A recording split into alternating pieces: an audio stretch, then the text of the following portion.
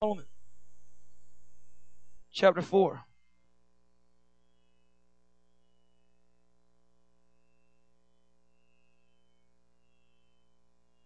That's the place in your Bible where the pages are still stuck? Just joking.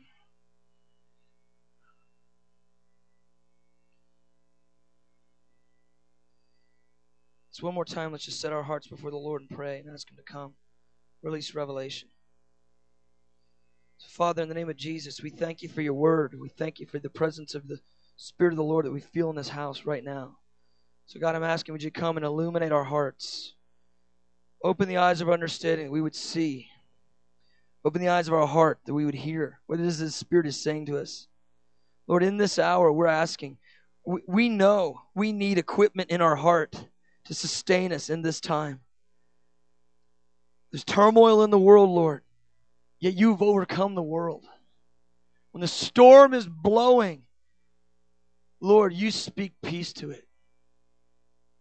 So, Father, I'm asking, would You release revelation, the knowledge of Jesus? Release the revelation of His passions and desires for us.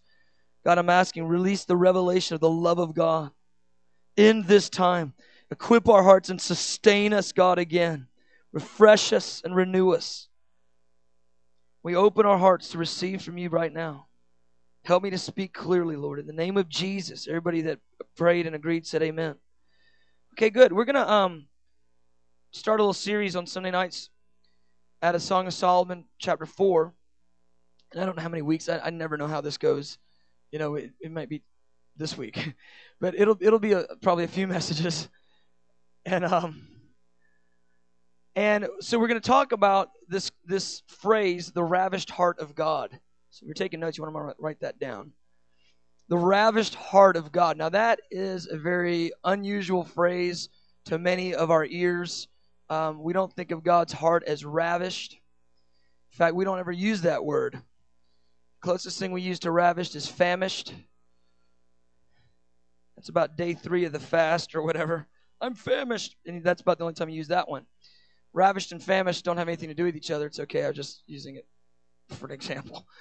But the point is, we're going to begin to talk about the way God feels toward us for a few weeks here. And it's important. This is where we've got to allow this to happen. We've got to allow the way the Bible phrases and describes things to be the language of our heart. We need not be ashamed at the way the Bible says it and then try to manipulate it and sort of say it in our own way. Because I think what happens is we steal the thunder of the message many times and we go, well, it doesn't really mean that. It sort of means like this. And what we do is we get away from the truth and the reality of what the Scripture says. When the Scripture uses a term like ravished, we need to go ahead and lean into that and figure out, what does ravished mean? And so I'm pretty strong on this right now, because I'm feeling like for a long time I've looked at different scriptures that were hard to handle. You know, you read the Bible and you read the hard scripture, it doesn't make sense maybe to your mind. And as soon as the language gets tough and as soon as it gets intense, you kind of just go, it doesn't really mean that. It must mean something else. It must mean da-da-da-da-da. And you sort of fill in the blank with something lesser than. Well, the Bible doesn't do that. It doesn't go, I don't really mean this, I really mean this. He goes, no, ravished. Now deal with that reality.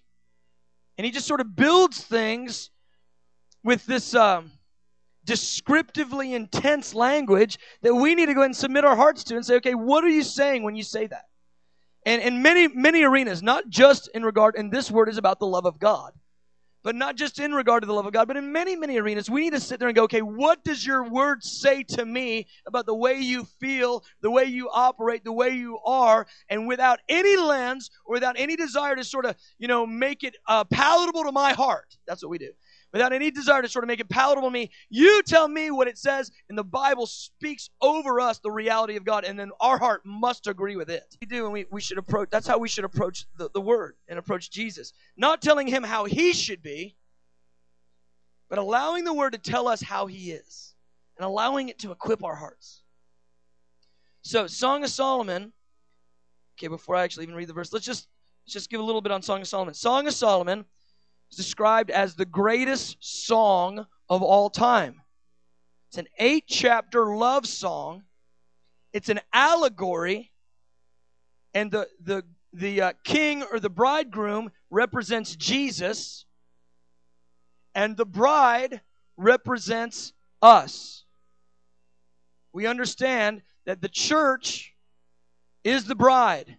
At the end of the age, we will be married to this man Jesus. That is not figurative, that is literal. There will be a supernatural joining of God, all perfect divine God, who became a man, who put on finiteness with imperfect, finite men. That's why Jesus, he as God in full perfection, he humbles himself. He not more than that. He humiliates himself and leaves the throne and puts on flesh and comes as a man so he can build a bridge. And what he's aiming for is eternal divine partnership with you.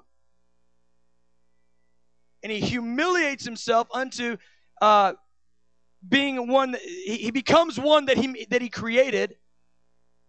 Supernatural humiliation. God, who is perfect, who rules the universe and the galaxy and all, he rules everything. The very centerpiece of all existence is the throne. His very words hold together everything. He goes, you know what? I love them. I'll be a man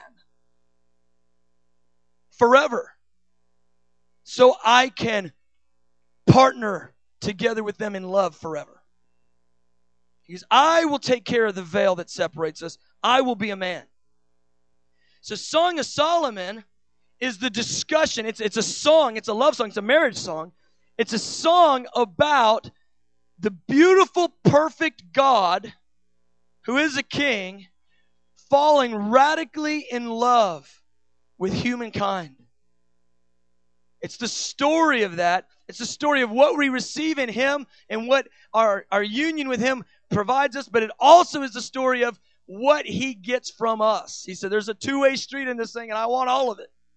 He goes, I want you to come alive, knowing how I feel about you, having all the benefits of the romance that I feel with you. He goes, but there's also something in you that pleases my heart, and I want to get it from you. I have an inheritance in you. That's what he says. The father said, son, I've got a plan. I'm talking about an eternity past, before the planets existed. The father says, he goes, I have a plan. The son goes, what's the plan? He goes, we're gonna make humans. Humans? What's that? He goes, yeah. It'll be people that'll be able to choose. I'll give them of my spirit and put life in them, and they'll have a choice. He goes, and the plan is that you will be eternally joined together in voluntary love with people who will be able to flow back and forth in love with you for eternity. The son goes, I like it. He goes, how are we going to do it? He goes, somebody's got to die. Jesus goes, first in line right here, I'll take care of it. And the story just explodes from there. So Song of Solomon is descriptive of that. Now, Song of Solomon is written as an allegory. In other words, it's poetic language that we have dramatic symbolism in. So, again, the bridegroom is Jesus. The bride is us, corporately and individually. And so here, that's very important when you read the verses in Song of Solomon. It doesn't just apply to the other guy who's in the church. It applies to you specifically and personally. That's huge. It's huge. And so the language here is intense. And most of us, we back off of it because we don't think it could apply to us. But it does apply to you, and it applies to the way God feels about you, and you've got to know this. It applies to the way God feels about you all day, every day. It's how he feels for you. So I'm literally starting at the pinnacle of the book, in my opinion. I'm not going to teach another Song of Solomon class on Sundays. We're just going to teach on this one concept. But verse 9 is the pinnacle of the book of Song of Solomon, in my opinion. Here's what it says. You have ravished my heart, my sister, my spouse, or my sister, my bride. You have ravished my heart with one look of your eyes, one link of your necklace. It is absolutely stunning and off of our grid to think this, but this is the truth that the Bible teaches. We know God loves us, isn't that right? Say a little better something.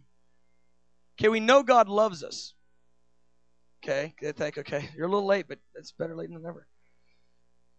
We know God loves us. Don't say, try to spit this out. We know God loves us, but we don't consider God's heart as being ravished over us.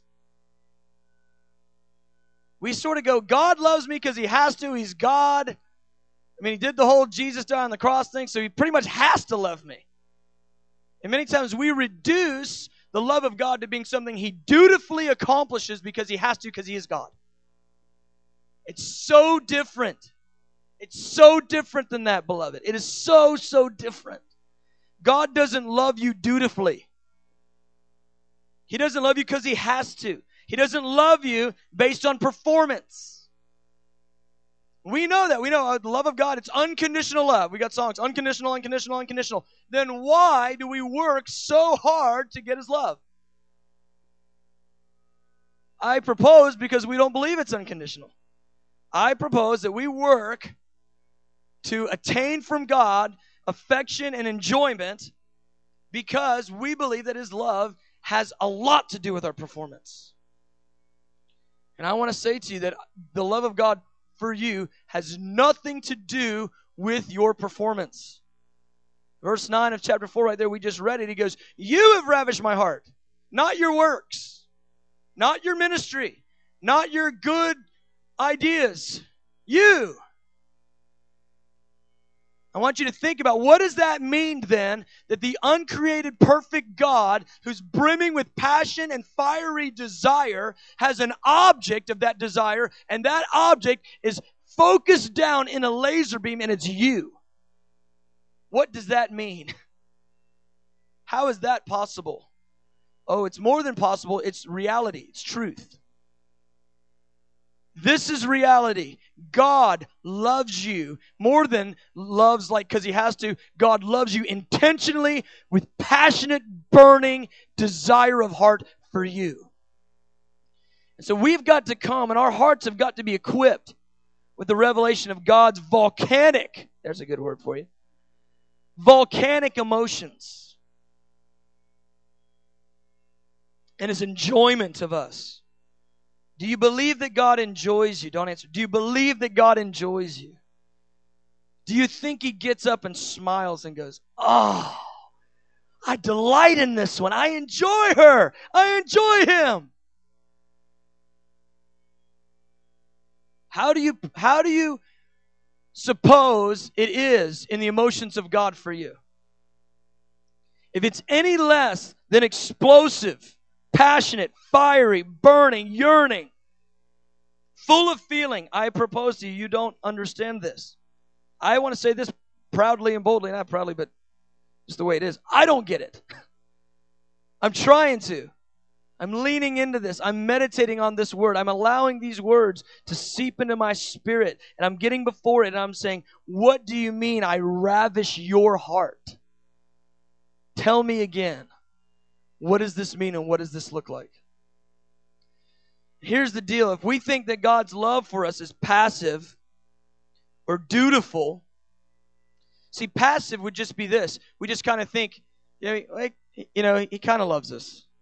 He mostly loves us. He's not real aggressive about it. Maybe he's sort of like detached and sort of, he's loving and we'll feel it when we get there, kind of a thing. But he wouldn't break into humanity and into our lives to express love to us anyway, because he's sort of passive with it. We think he's passive, or if we think he's dutiful. So many believe he's dutiful. You're God and you have to love, so that's why you love me. You love me, but there's no way you could like me. That's kind of the way it works. I know me, I'm full of imperfection, I'm full of junk, and you have to love me because you're God, but no way you like me. You certainly don't enjoy me. God goes, it's more than that. I'm ravished for you. Because there's a burning inside of me and an ache. Because I want you so bad. I want to be with you. I want to share with you. So his love is eternal. It's not out of a sense of duty, it's out of a sense of deep desire. And it's not passive nor disinterested. His love is passionate, full of emotions. That's a major, big issue. What we do many times is we believe what the Stoics of old believe, and we think of God as unemotional and detached from feeling. We think that God doesn't feel. We think that if he moves in love, it's sort of this overall sort of a light dusting of goodness from God, but it's not what we know as emotional. See, we know our emotions. We know that our emotions take us on roller coaster rides. Isn't that right? We know that on 285 on Friday at 5 o'clock, the spirit of heavy traffic sets in, and our emotions begin to erupt in all manner and sundry and varied ways. And so we know that, and so, or, somebody comes by and they look at us the wrong way, and we feel that in our emotions, and we go, certainly God is not emotional because I know my emotions. I'm up one day, I'm down the next, and it's not good. Well, God is fully emotional at the greatest measure, yet without imperfection. Powerful. Fully emotional at the greatest measure without imperfection. Without contradiction either. He is fully in love, and he can manifest full judgment without contradiction. I don't want to go there. Anyway, the point is, God is on 10 in desire and love and passion for you. Emotional at the greatest measure. And everything he does with emotion and feeling. The Stoics were wrong. So, what I want to do tonight is I want to just give an introduction, overview kind of, it's not really an overview, it's an introduction. And I'm going to just give you like 7 things that God's love breeds within us. 7 things. There's more than 7. I always feel like if I ever give a list, I just got to sort of give you the thing and say, okay, it's not the entire, these are not everything God's love breeds in you. These are the 7 that I'm telling you. Because the guy gets up and he goes, 7 things God's love does in you. And we walk away thinking, well, it only does 7, couldn't do 8. It's not 6, it's 7. Guy said it. I'm telling you, there's probably 7,000 things the love of God does in you. I know 7 of them, and 5 of them God gave me before we started the service. So there it is. All right, number 1. I will continually point to the fact that I'm a big dork. And the reason why is because there are no superhumans in Christ. We could be raising the dead, casting out demons, have an open heaven over the entire city, and the prayer movement could have something to do with it. And at the end of the day, I'd be a dork that likes pizza and football. It's really the truth, beloved. Just please. The heavy-dutyest prophetic guy that's got all the revelation, sees angels and all that, he's a big dork. For real. We just got to get over it. For real. We just love them and we esteem them and we bless everyone. But and dork isn't a jerk word. It's not like I'm mad at you. It's just we're all human. We all are what we are. And I have fun with that. I have fun pointing to the fact that I'm glass darkly just like anyone else. Glass darkly. We all see in this age, see through glass darkly. All right, number 1, revelation of God's love breeds, number 1, through us. Number 1 breeds confidence. When you come to a revelation that Jesus loves you, it will breed confidence in you in 2 ways. Confidence before God, and secondly, confidence before men. Confidence before God means that when we approach Him, we don't approach Him in shame, cowering, wondering if He approves or accepts. But that even when we have sinned, and even when we have displayed weakness, this is huge. Even when we've displayed weakness, we are able to approach Him with confidence in our heart that He loves us. And even when He corrects us, when we understand the love of God, we don't associate His correction of our activities and lives and correction of our heart. We don't associate correction with rejection. We see those as two different things. God does not reject. He accepts you, and when He disciplines you, it's because He loves you. And so when we have a revelation of love, it breeds confidence in us. Even when we've sinned, we're able to still, quote unquote, what the Bible says in Hebrews, it says we're able to boldly come to the throne of grace to receive mercy and grace to help in time of need. How can you boldly come to the throne of grace if you do not believe He enjoys you and desires you even when you're weak? It's huge. Most of us believe that when we sin, we have to take a time out and go sit on the bench and do penance in the penalty box. You know, big sin, more penance, little sin, less penance. But we've got to do some time in purgatory with God until He decides we're okay and then we can get out. It's not how it works. When God was enjoying you today and you were feeling the presence of the Lord and you thought you were without sin,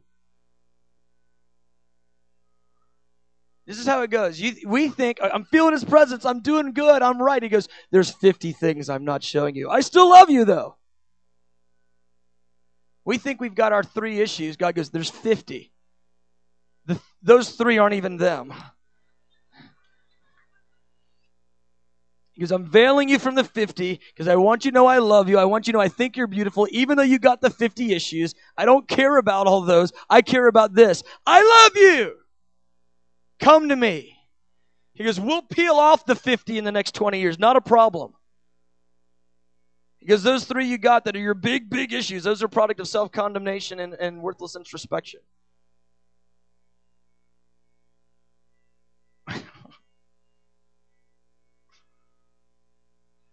I know what my problem is. No, God, let the Spirit of the Lord bubble it to the surface. He won't bubble it to the surface with a bat in His hand condemning you. He'll bubble it to the surface and go, see that one there? Let's tweak that. Like, don't do it anymore. Because I love you too much for you to waste your time in that. And you go, yeah. And as soon as you say yeah, He goes, beautiful, I love it. That's repentance. Repentance isn't, you have to wail and weep, though it could happen that way. And I don't see anything wrong with that. I love wailing and weeping repentance. A lot of times it's working something deep and there's healing and beautiful things happening. But repentance is not, it's not only coming to the altar wailing and weeping. Repentance is this: I agree with what you say about me, God. I quit agreeing with something false and I start agreeing with what you say. Yes. You're saying that this is not helpful for me to do this, and so I say yes to that.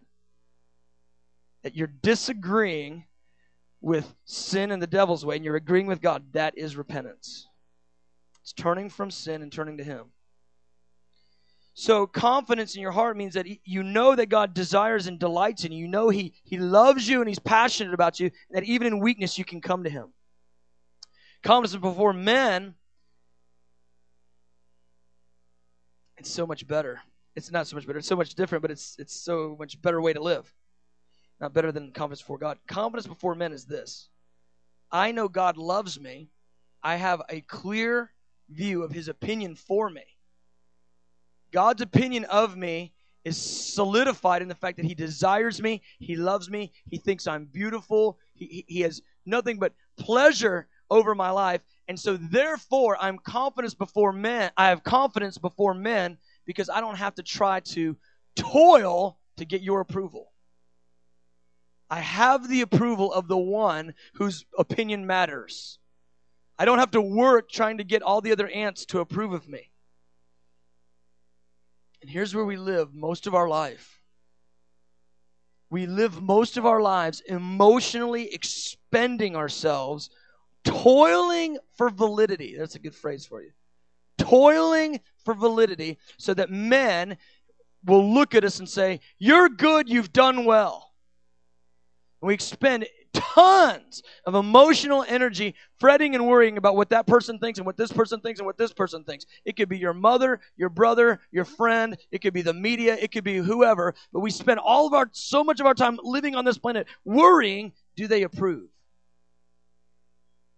When you have a heart revelation, a living revelation of the love of God for you, I guarantee you, when you are deeply rooted and grounded in the revelation that God approves of you, even regardless of whether or not you're weak, He approves of you, you will not be trying to work to get some guy's opinion. You're working for an approval of his opinion. How am I saying it? You won't care about what they think. That's what I'm trying to say. For real. I said this the other night, but it just bears repeating. What if you could have back all the emotional stress and energy that you've spent in life in trying to manage and gain the approval from people? What if you could have all that back in like a pill?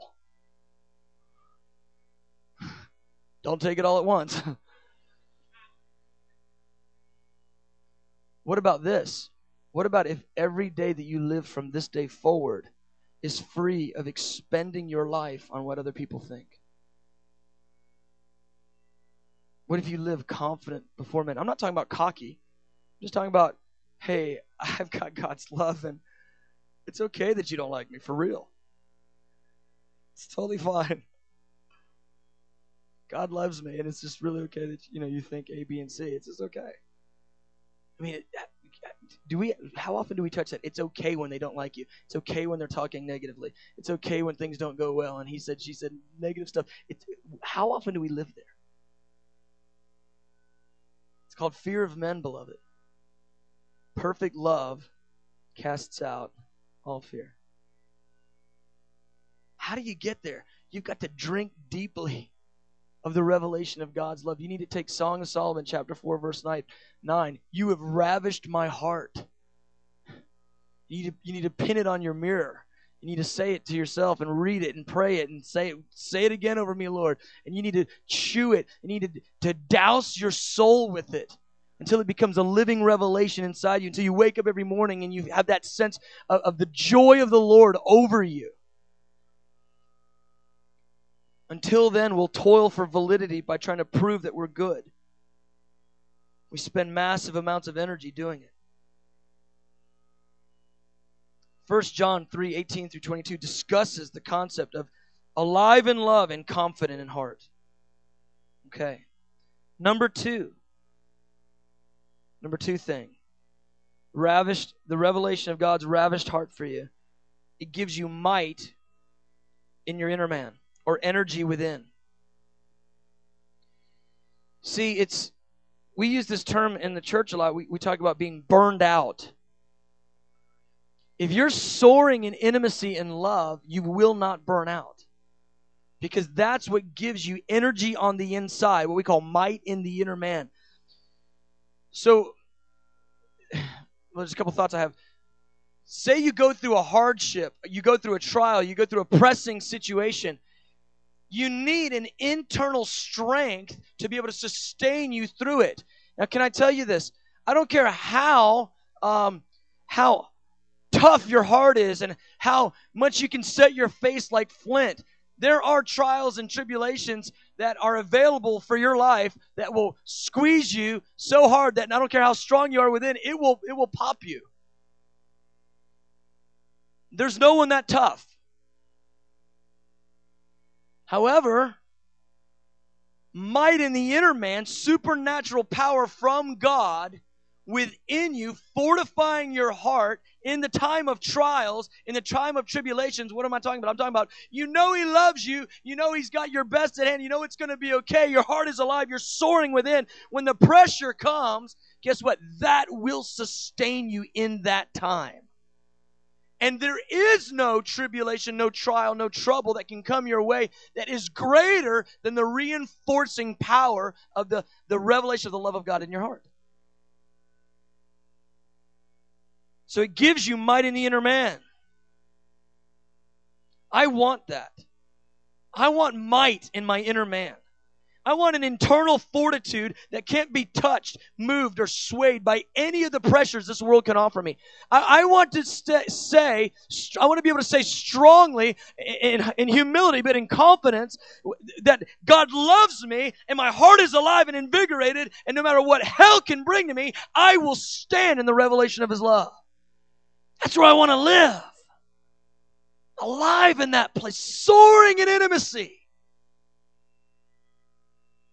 And what happens to us many times in in Christianity is we motivate ourselves by the reality of urgency that comes through knowing about needs. We get the report on how many starve in the earth, and our heart gets burdened with an urgency for the poor. I say that's good.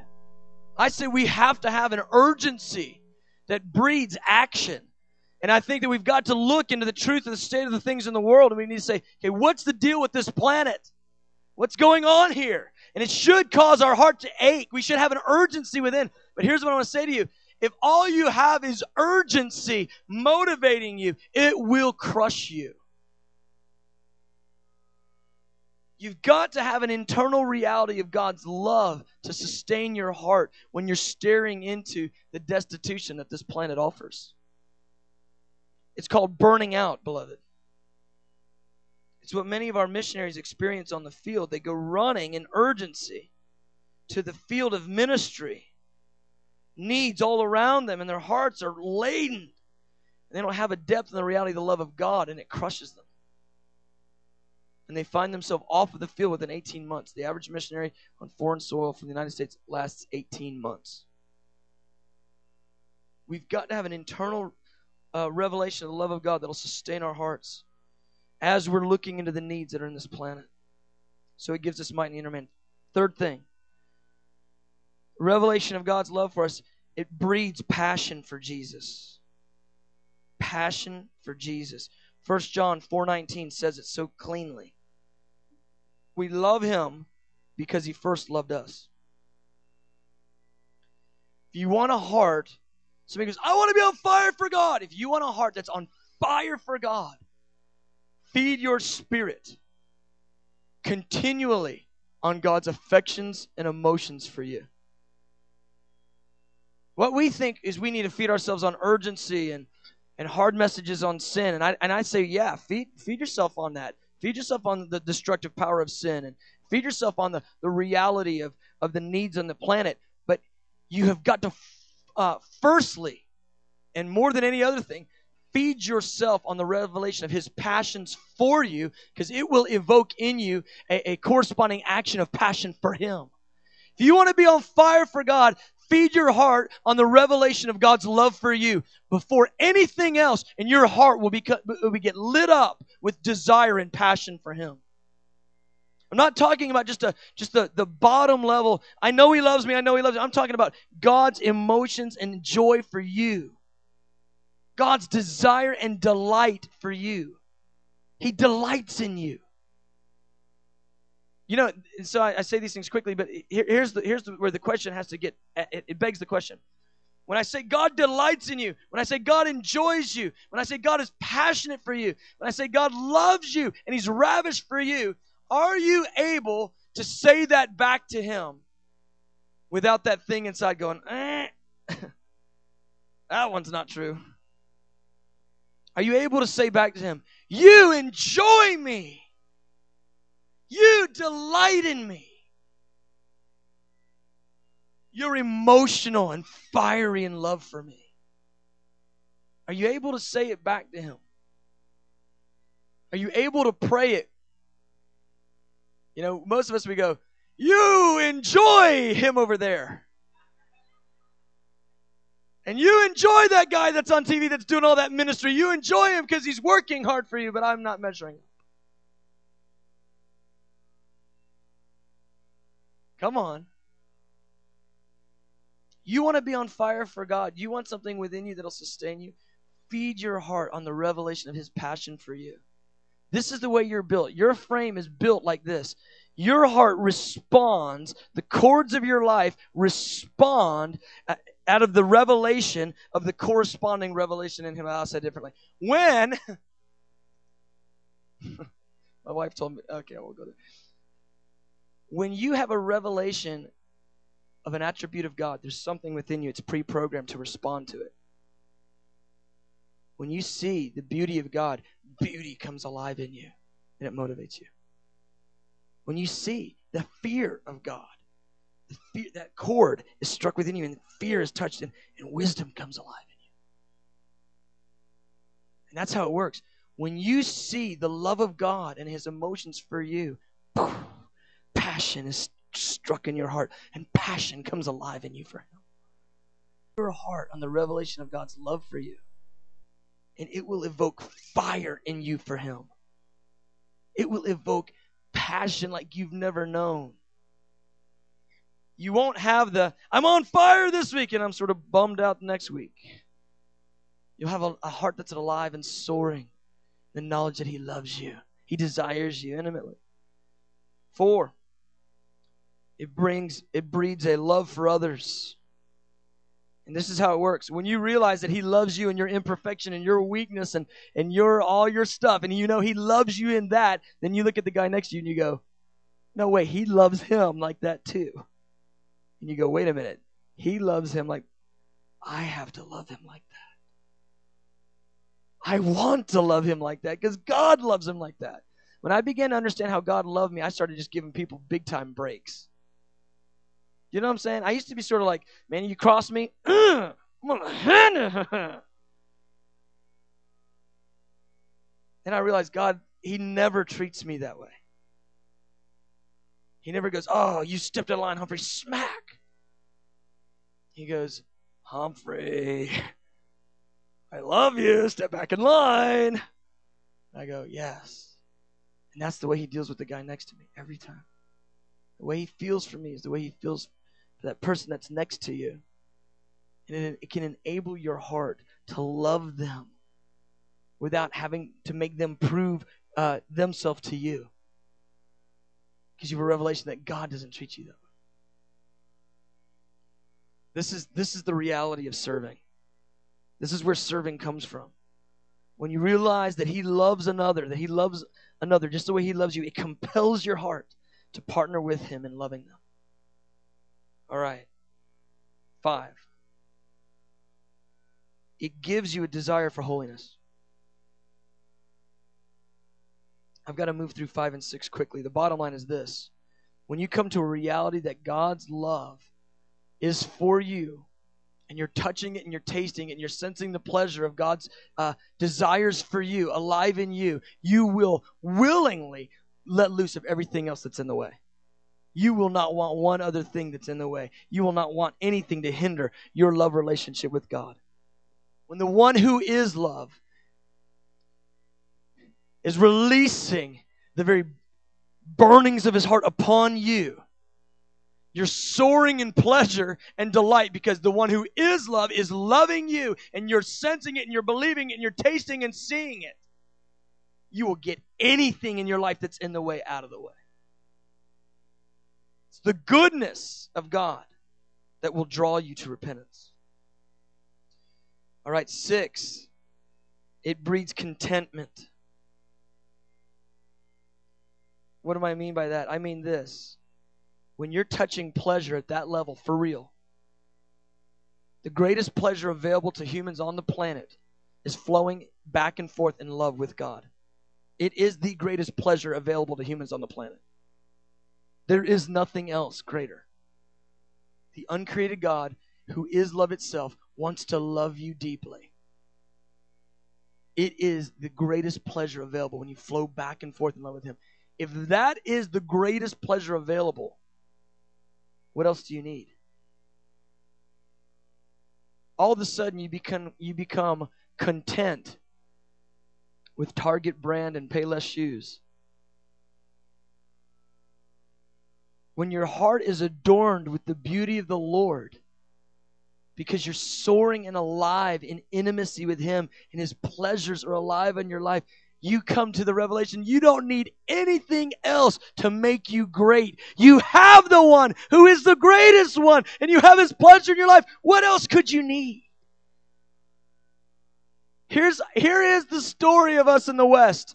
We're discontent and unsatisfied because we don't know love. That guy that wrote that song, he was right. Looking for love in all the wrong places. He was right. It's the story of the West.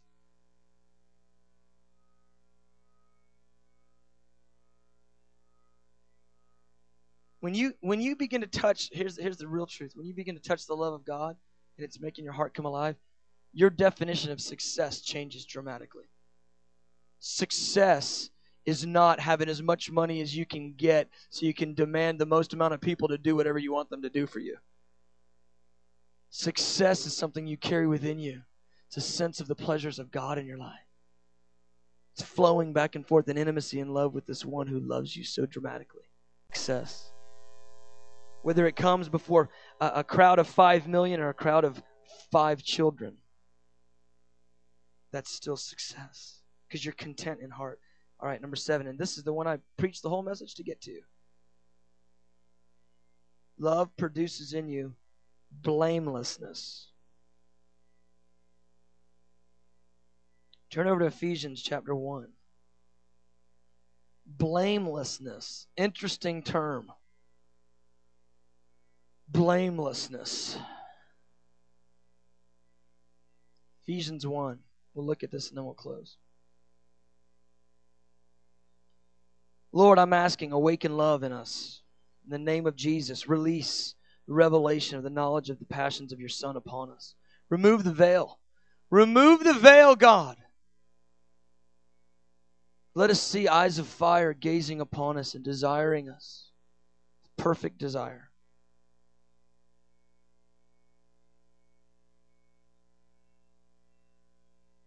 Ephesians 1 verse 4 says this, just as he chose us, next to chose, right, desired us. I like that.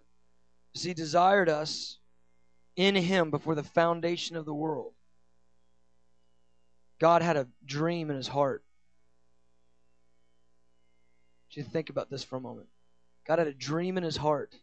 He knew how all the DNA would work to create the cells that would weave together emotions. He knew what the spirit inside you would create and call you to be before the foundation of the world. He goes, I need one with brown straight hair, green eyes, this long hands, this tall, this attitude, this mentality. He weaves the DNA together and he goes, there. Oh. And he does it billions of times. He desired you before he formed the world. Do you know what that tells me? He made the world for your pleasure. He goes, I've made this one that I love. I need somewhere to put him. Let's make a planet. Let's make mountains and let's make valleys and let's make flowers and streams and rivers and let's make an ocean and let's make color and sight and sound. Let's do all of it so they can enjoy it. He desired you before he formed the world. He made you before he made the planet, and he made the planet for you, for your pleasure. Because just as he chose us in him before the foundation of the world, desired us before the world, and he chose us, he desired us for this thing, that we should be holy and without blame before him in love. We just bring the keyboard just down a little bit. I've just got a minute left, so just thanks. That we should be holy and without blame before him in love. And he predestined us. Now we just dropped out. Let's bring us up to that a little bit. Thanks. We set the mood, but whoa. We're back. Let's go again. He desired us in him before the foundation of the world, that we should be holy and without blame before him in love. We say without blame. Say without blame. Blameless. Philippians 1, 9 and 10, it says it this way. It says, and this I pray, that your love would abound still more and more in knowledge and all discernment, that you would approve the things that are excellent, that you'd be sincere and without offense till the day of Christ. 1 Thessalonians 3:13 says it this way, so that God may establish your hearts blameless in holiness before our God and Father at the coming of our Lord Jesus Christ. Blamelessness is this. You get a revelation that God desires you and He loves you. He's passionate about you. He enjoys you, and He made this place for your good. And all of a sudden, you live life as a result of the revelation of His love for you. You live life without any accusation in your heart toward Him. Blameless. You don't blame God for anything. You don't keep the 5 things in your pocket that went wrong in life and go, God, you did this to me. See, most of us, we have little 4 or 5 things that happened. We keep them in our pocket. And when things get pressed and things get trials come and things get pressing and trouble in our life, we sort of just reach in, and most of us don't take them out and shake them before God.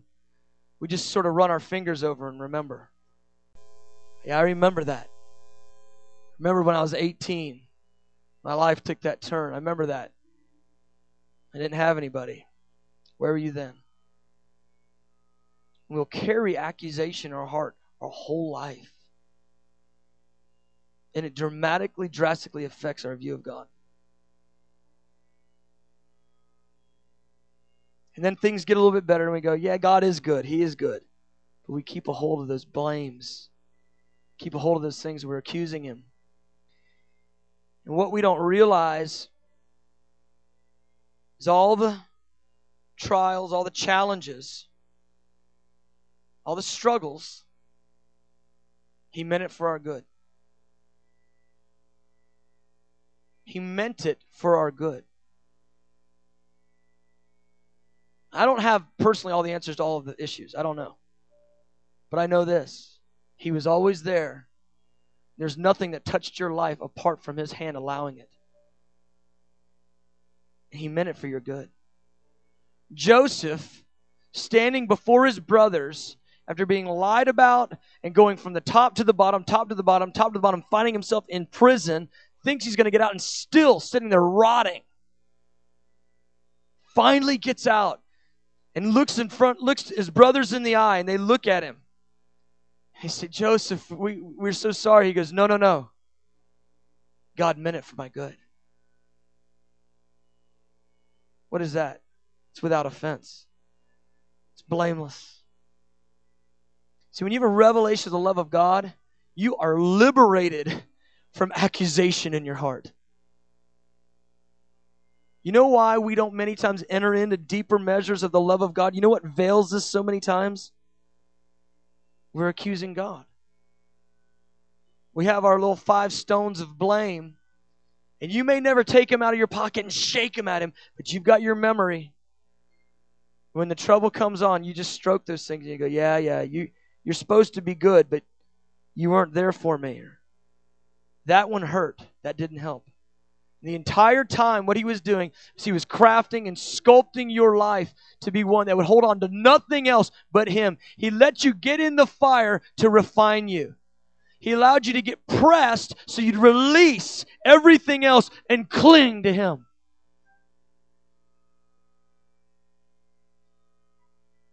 And the entire time, Satan is going, see, he's not good. Look what he allowed you to go through. Look what he did to you. You know what? When you begin to understand that God's ravished over you, every activity in your life, you realize it has not happened apart from the loving hand of God over you and directing your life. In every situation, God was sculpting and moving in you, calling you to abandonment and love. Instead, many of us, we hold on to blame. And I just asked the Lord, even today, I just leaned back and said, God, where do I blame you? Where am I accusing you? What am I pointing to that's disabling me from me being able to believe you're good?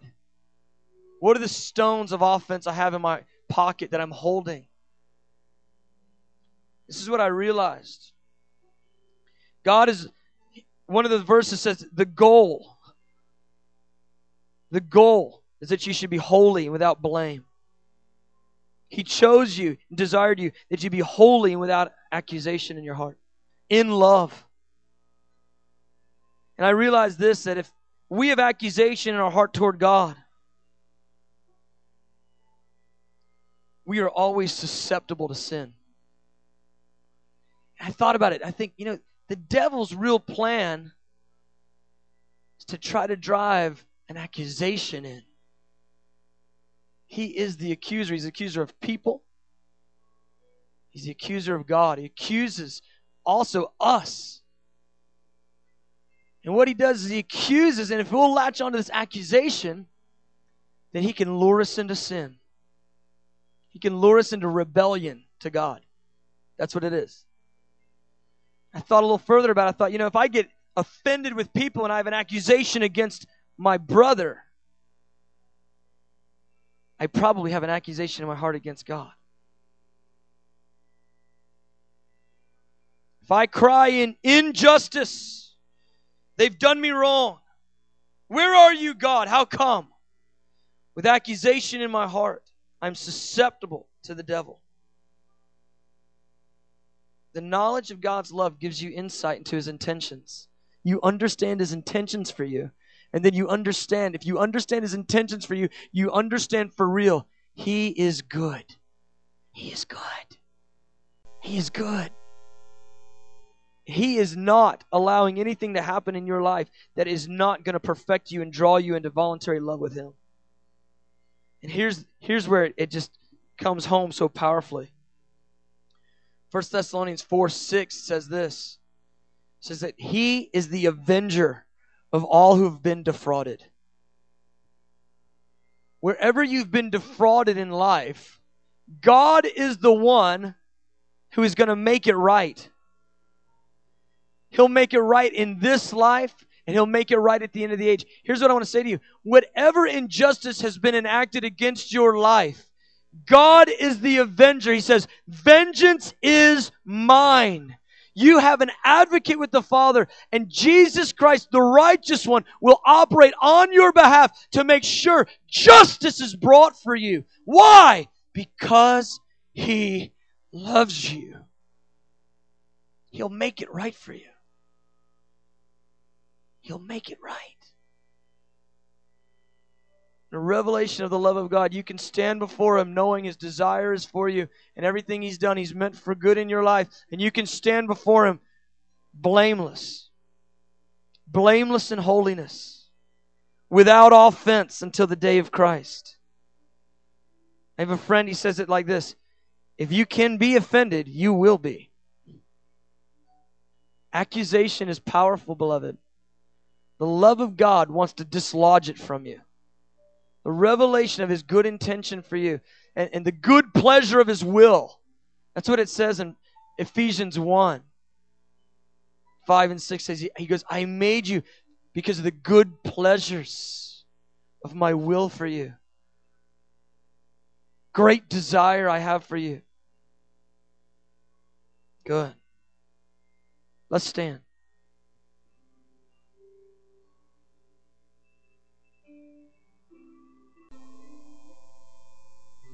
Jesus, would you reveal love again, Lord? Would you reveal your desires for us again? Would you reveal your heart for us again? Would you speak kindly to us and comfort us in your love?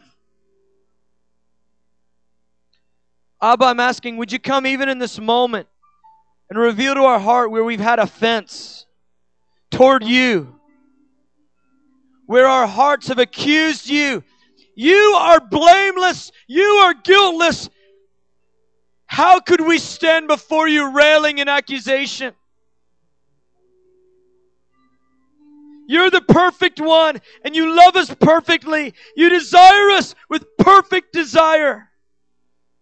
Lord, I'm asking right now, release grace.